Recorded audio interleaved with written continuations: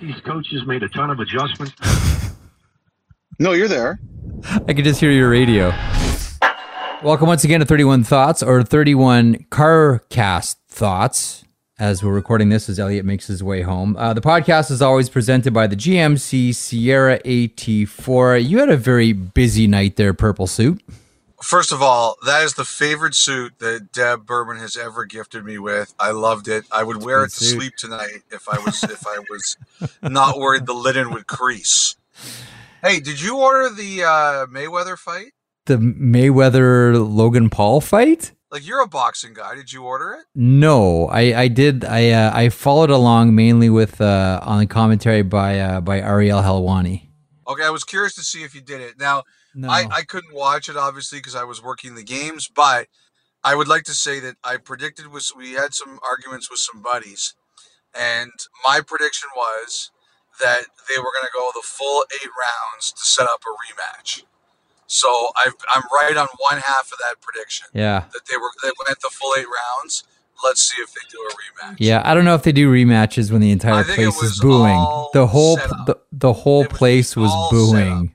Yeah. You know, it sounds very much like both guys came. Well, first of all, I do appreciate your pro wrestling framing of all of this, and how you see this great work as just a way to fleece the rubes not once but twice 100% for this event. But Mayweather does nothing without, like, he's done what he's done in boxing, right? His pure interest now is financial. Yes. So everything he does is about the biggest payday.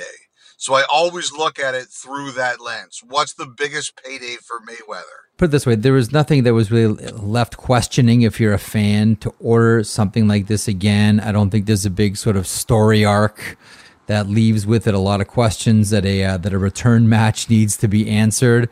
It's again, I didn't watch it, but just judging from the commentary online, it sounds like the fight itself was just kind of a dud, as everyone was waiting for Mayweather to put him out, and it just didn't happen.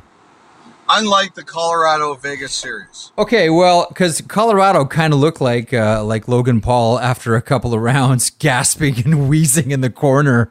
As I got to tell you, man, what Vegas has been able to do here, they've come out at a tempo that Colorado can skate with, compete with, but only until a certain point. Man, Vegas kept the tempo up for 3 periods tonight, Friedge. Well, first of all, when they lost Game 3 and Jared Bednar came out and really piled on some of his top players, my reaction was, whoa, tough crowd. Yeah. You win your first 6 games, you finally lose one, and your coach is coming out and ripping some of his guys. And I was saying, wow, like, that's big. But obviously Bednar knew what he was doing. He could see it coming. And if you really think about it, Vegas controlled Game 2. Imagine we look back at that overtime call as the thing that wins this series for Denver if they win it, say, in 6 or 7 games. Yeah. Whatever.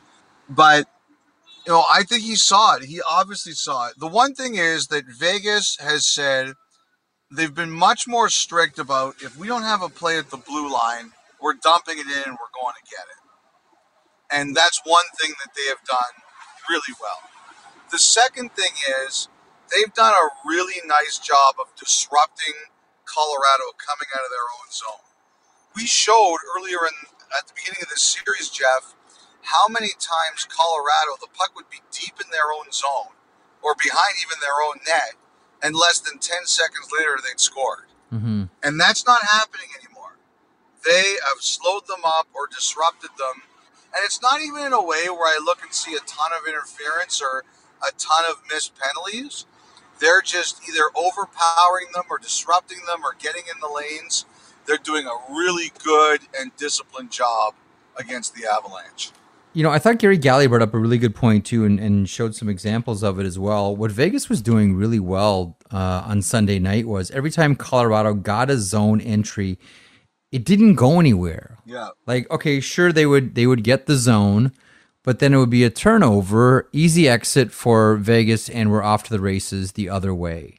That was a really impressive performance. Now, one thing I wanted to get your thoughts on is on the game-tying goal, the Marchessault goal. The one where they thought it was in, and then Yes. everybody thought it was in, so they all stopped.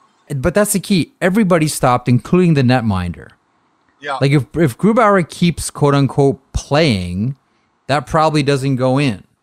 Now, whatever happens subsequent to that. But if you go back and watch it again, Grubauer just stops. Like at a point he Wasn't the thinks it's only in one. as well. We all did, except for Vegas, who kept playing as Grubauer just sort of stood there, maybe wondering to himself, well, how long is it going to take to get this thing back to center ice for a faceoff now that we're all tied up at once? It was just a really bizarre visual, just seeing Grubauer stop playing.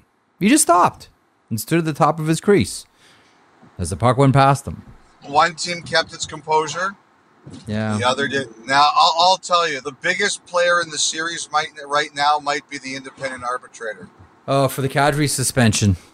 Chaim Dawes, Mm-hmm. who, by the way, was the arbitrator who cut Tom Wilson's suspension from 20 games to 14. And if going back, we talked about this last week, but the way that Bettman kind of wrote his own decision in this one, he was kind of prepared for that. Look back at that particular ruling, but they had the Kadri hearing on Friday. You know the ruling's going to come any day now. It's going to be huge. Kadri has 2 more games. The earliest he can come back, as it stands, is Game 7. That could be huge what the arbitrator decides to do here. Does it not feel as if this series right now boils down to one thing? And that is whoever wins a game on the road first is winning this series. Well, I would say that, except Colorado doesn't need to do it. They don't need to, but you know what I'm getting at. Yes. This is an interesting one. Outshot 35-18 as well. It's a great series. You know what? I got to tell you, you watch the Colorado-Vegas series, and you watch the Montreal-Winnipeg series, and you almost wonder if they're playing the same sport. Well, I mean, one is just played at a super high pace. Like, we'll transition and talk about Montreal-Winnipeg here. Yeah. But, I mean, Montreal is quite brilliantly playing a style that neutralizes all the offensive weapons that the Winnipeg Jets have. And they have many. But Vegas-Colorado, right from the opening puck drop, it's a sprint. Yeah. It is a sprint for both teams. Yeah. Let's get to Winnipeg-Montreal. Habs now lead the series at 3-0. 5-1 is the final score. One thing I want to mention quickly before we get to the game. Man, how good was it to see Guy Lafleur tonight? Phenomenal. And, he looks really good. He does. We were concerned about his health. Yeah, he looks good. He looked really good. He looked tanned. He looked relaxed. All those guys did. Uhl. Uhl's always been in dynamite shape. Whenever you see him, he looks chiseled. But, those guys, they looked fantastic. You always wondered, particularly because during this time, in general, the people that COVID has taken the most out of is the elderly, right? And these guys are all older guys, and they looked fantastic. I love to see that. Love seeing Yvon Cornway, Roadrunner, still for me, maybe the best smile in the game. I just love the way that guy, so I don't know what that, it sounds bizarre, but I just love the way that man smiles. It just fills me with joy when I see Yvon Cornway smile. But Guy Lafleur, the one thing that outside, the career is phenomenal. One of the greatest players in the game ever. What I've always admired about Guy Lafleur is how honest he's always been. And a lot of teams, most teams, have ambassadors. Yeah. Past players that, the organization keeps around, and it's essentially your job to be that player. Yeah. Show up at the events, show up at the rink, and be that guy and sign the autograph. Yeah, the full routine. And it's an ambassador role. And players generally play it as an ambassador. Give the team a soft landing. Oh, hey, we'll get them next time. Oh, these guys are working hard. Guy Lafleur has no time for that. Guy Lafleur has always spoken his mind, whether he's, an ambassador for the Montreal Canadiens or not. Do you remember that series against the Rangers? After Montreal bowed out and he came out and he blasted Pacioretty and Vanek and said at crunch time, these guys quit and they roll up. And I'm just like, this guy's an ambassador for the team. But I thought to myself, if I'm a fan, I want to hear Guy Lafleur talking like that. I just think you accept people the way they are, right? And I just love it. Like, what are you going to do? Tell Guy Lafleur to be quiet? Like, how you gonna win that one locally? You're not. Montreal wins the game. I got to tell you. So we're doing the car cast, obviously, as everyone can hear. And I'm driving, and I've got the window open, and there's this car of teenagers next to me, and there's like 5 of them piled into the car. Yeah. And they're all blasting music and singing, and they keep driving next to me. I feel like yelling to them, "Don't you guys know I'm doing a car cast in here?" Don't you know who I think I am? I'm Elliot Friedman, damn it. They're like, "Who's that?" I don't know who that is. Let's get out the purple suit on TV. 5-1 is the final score. What's your takeaway from Sunday's Montreal-Winnipeg game? So I got a really interesting call on Saturday morning, which was the off day between games 2 and 3, and it was one of the players on Columbus, and he said to me, like, "Is Dubois hurt?" And I said, honestly, I don't know, and it's not like they're going to tell us now. And he said to me, there is no other explanation for the way he's playing. And, we all saw what happened with Dubois earlier this year when he wanted to be traded and Tortorella benched him in that game where he wouldn't make an effort. But he said generally, if you watch game 2, and I kind of remember some of the plays he was talking about, like there was one play, I think it was in the first period, where Sherratt pinned Dubois near the boards, and Dubois couldn't do anything. And there was another play in the third period later in the game, and Edmondson pinned Dubois near the boards, and again, Dubois couldn't do anything. And, he just said there's no logical explanation for this other than he has to be injured. And that's why he said he reached out, because he wanted to know. He said he was dumbfounded watching the game to see that happening to him. Mm-hmm.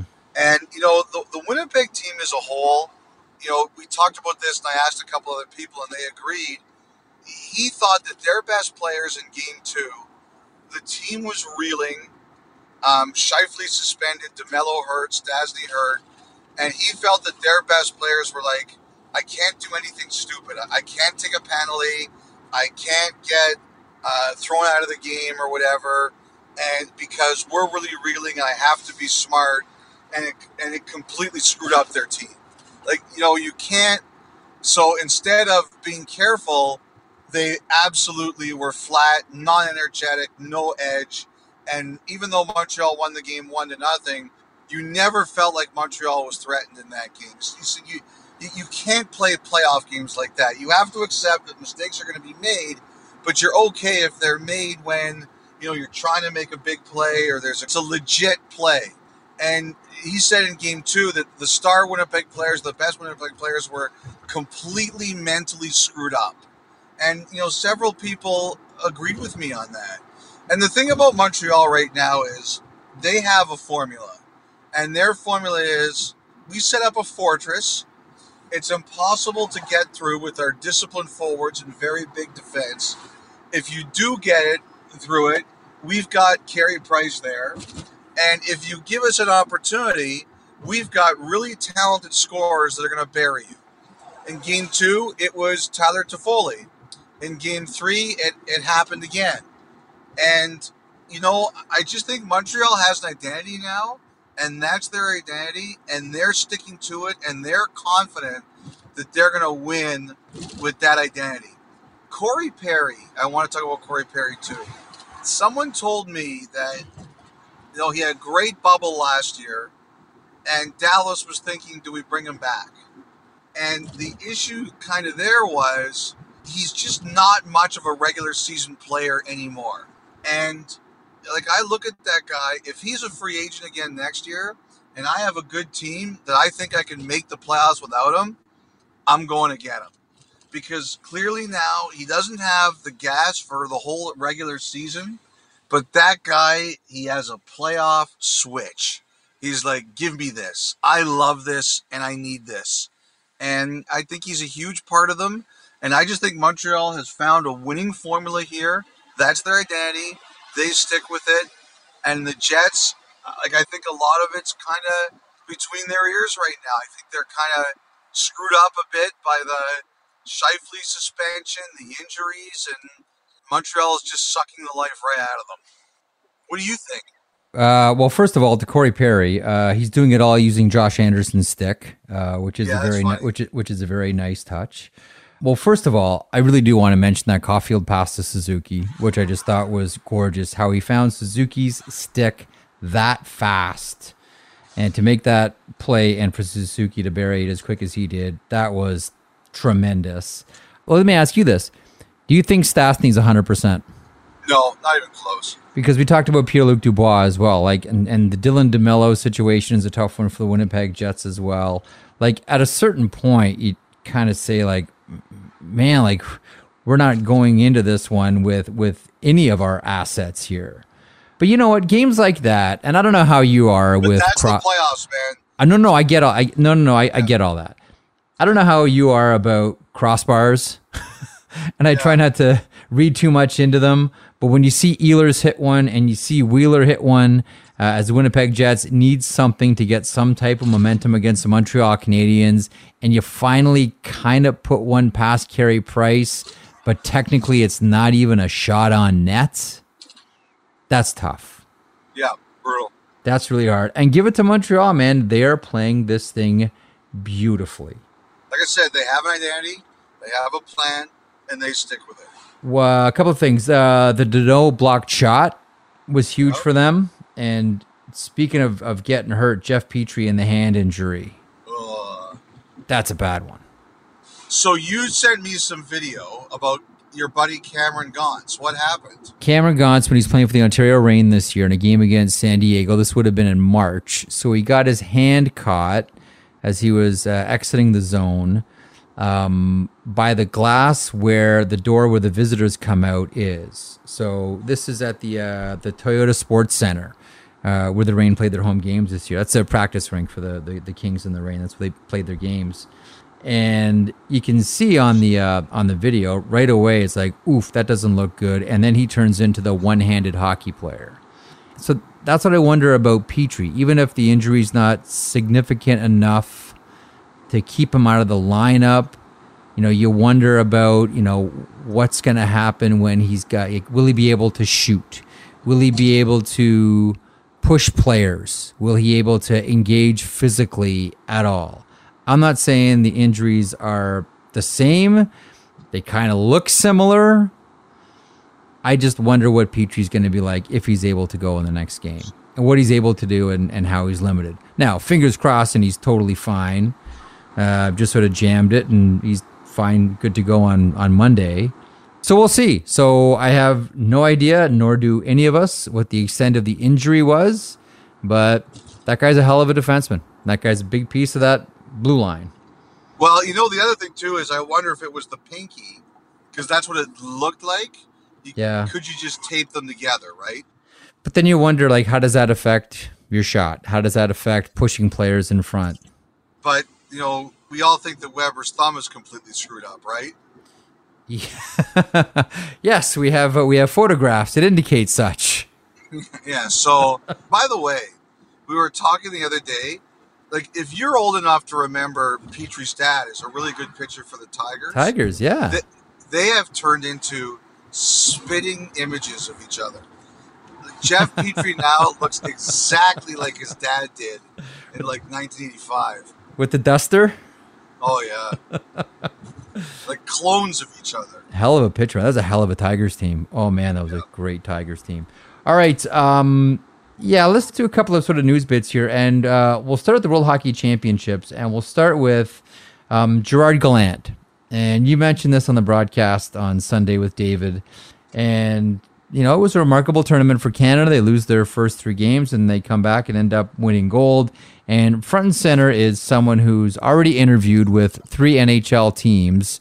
Not that his resume needed to be fluffed at all, but this doesn't hurt. What happens when Gerard Gallant comes back from the World Championships? I think there's been a little bit of disrespect to Gerard Gallant. What he did in Vegas, I think it's been discounted a little bit, and I don't think that's fair.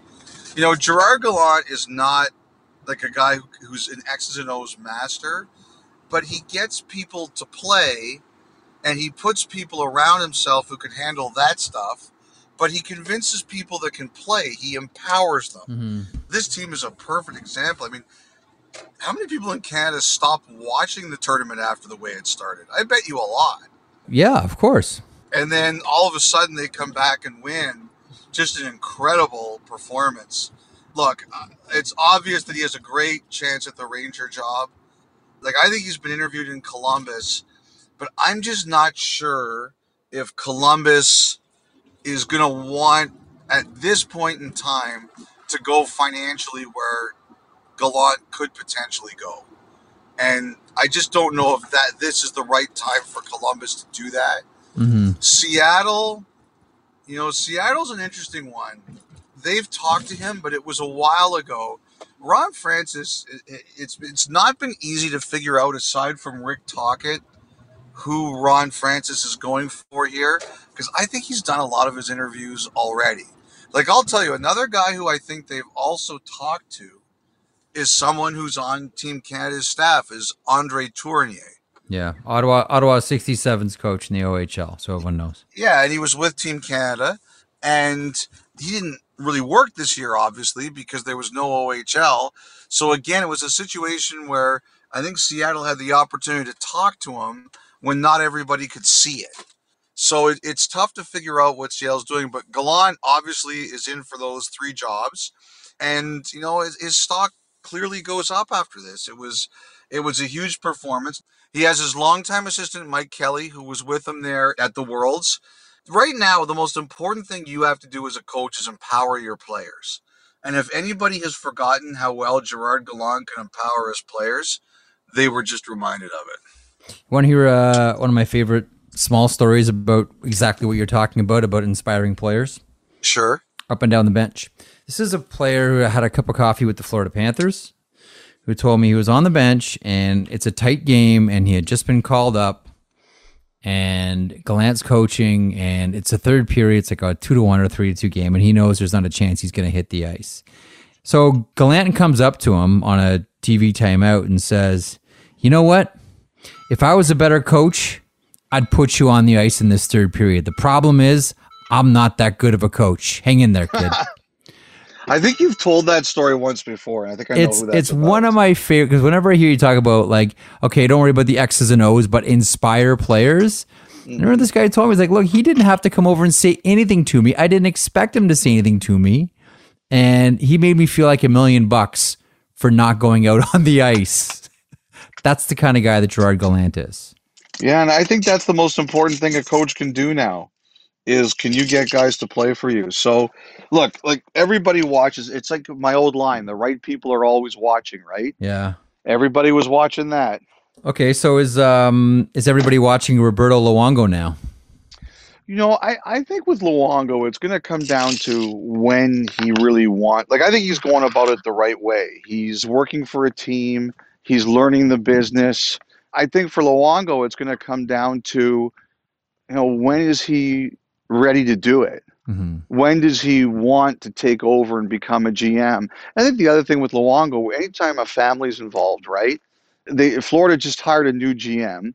They had a really good season. Are you going to be in a situation where you have to go somewhere else? And how interested is he going to be in that?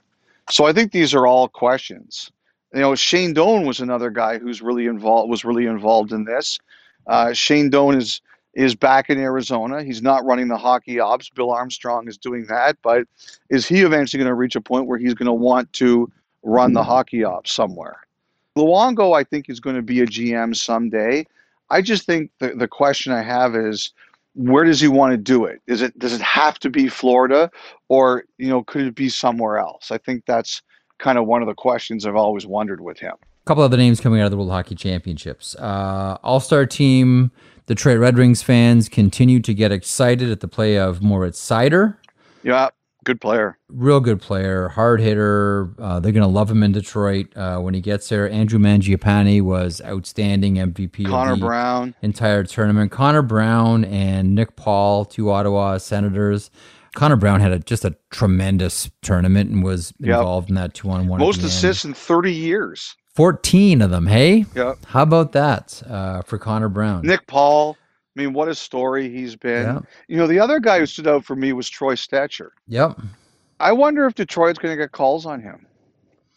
Well, there's a couple of guys. So it's always interesting coming out of the World Championships too, like who sort of distinguishes themselves and who re-enters conversations.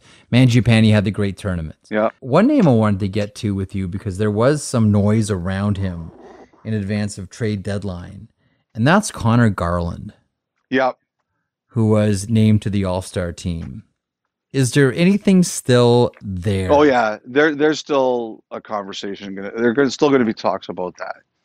I don't think it's a guarantee he's going back to Arizona. How much do you think Arizona's clearing house? I think they'll consider a lot of things. Like the Ekman-Larsson thing is tough. They tried this last year. He was only willing to go to 2 teams. I still think if both sides were willing to work together on that, there could be something. But, it's a tough contract to trade at this day and age, right? Absolutely. But I think there's a lot going on there. A couple of things before I wrap up a quick CarCast this week, because we promised Amel we'd let him sleep on a Sunday. Stanley Cup playoffs, both sides of the border. You shocked? No. I stopped being shocked after they got the quarantine from 14 days to 7 right before the deadline. I said to someone at the league, you guys have good lobbyists. So I'm not surprised about that one. By the way, I got to tell you, like these crowds in Vegas and the Islanders, 18,000 in Vegas. It's incredible to watch. It's so entertaining. In the commercial breaks tonight, like there was a crowd outside of the building in Montreal. Some people were sitting on the patio. Patios, there were a whole bunch of people sitting behind them. I was like, really? Like we haven't seen this. People want to gather. First of all, it's hockey in Canada, and people want to gather. It's a great story. People are in love with the Montreal Canadiens. Why not? It's just weird to see. It's just very, very weird to see. I can't wait for the day that it's not weird to see that. You have a thought on the Boston Islanders series now wrapped up at 2s? Matthew Barzal was outstanding on Saturday night. You have a thought on that series? Well, I look at these series right now, and that one to me is too close to call. I have no clue as to who to pick a winner there in that series. It's great hockey, though. Really entertaining. Obviously we talked about Colorado, Vegas. I think the Tampa-Carolina series has been really entertaining. I got to tell you, I was shocked that the Carolina guys did not pop off at the refereeing after Game 4. Like, I wonder if they all talked about it and said, we're not doing it.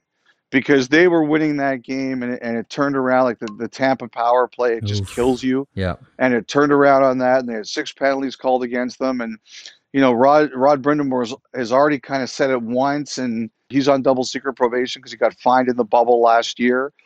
I thought for sure he was going to come out firing. And I wonder if they just said, look, no, we're not doing it tonight.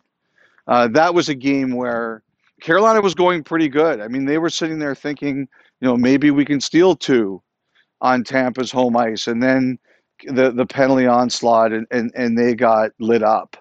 You cannot give that Tampa power play freebies, and they gave them more than one freebie. They fire the puck around. They've always been, we've talked about this before.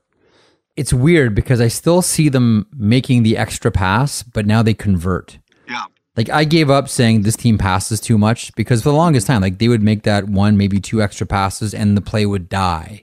And you just say, well, someone's got to shoot here. Doesn't it seem as if they're still doing it, but now they're converting? 100%. Like, it wasn't as if they said, we're going to stop making, the extra 2 or 3 passes. They haven't gone that route. They said, no, we're going to do it, but now we're just going to polish it and make sure we score. Like, to me, that's really impressive. I remember even asking John Cooper about this once. Might have been on this podcast. Has your team been guilty of the extra pass? Because when you're that talented, it's tempting because you can. And he said, absolutely. And I'm on the guys for, like when you have the shot, take the shot.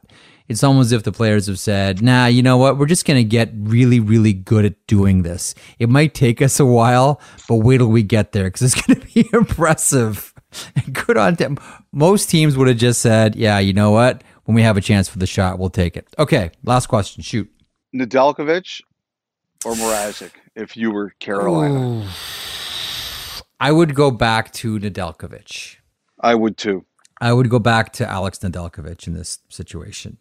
Speaking of netminders, I want to conclude with a quick nod to Taya Curry, who becomes the first female player drafted in the OHL. Great interview with Ron. By the Sarnia Sting, absolutely, playing Elgin Middlesex. Congratulations to Taya. And you're right, that interview with Ron was fantastic.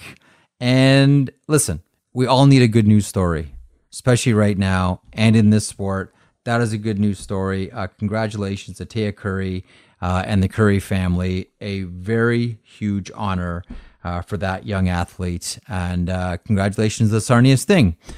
And we should also say congratulations to the Cortes. Rob Corte, one of our bosses. Yes. His son Zach was drafted by the Sioux Greyhounds. That's a good program. Like Kyle Raftis runs a really, really good program. And if you look at the number of players that and not just players they've sent to the NHL, because there are a lot of them, but players that have gone on to play elsewhere at high levels in North America and in Europe as well. Like that's a great program that Raftis runs. And I've always maintained. Well, I got to say, he's done a great job because when he got it, it was in shambles.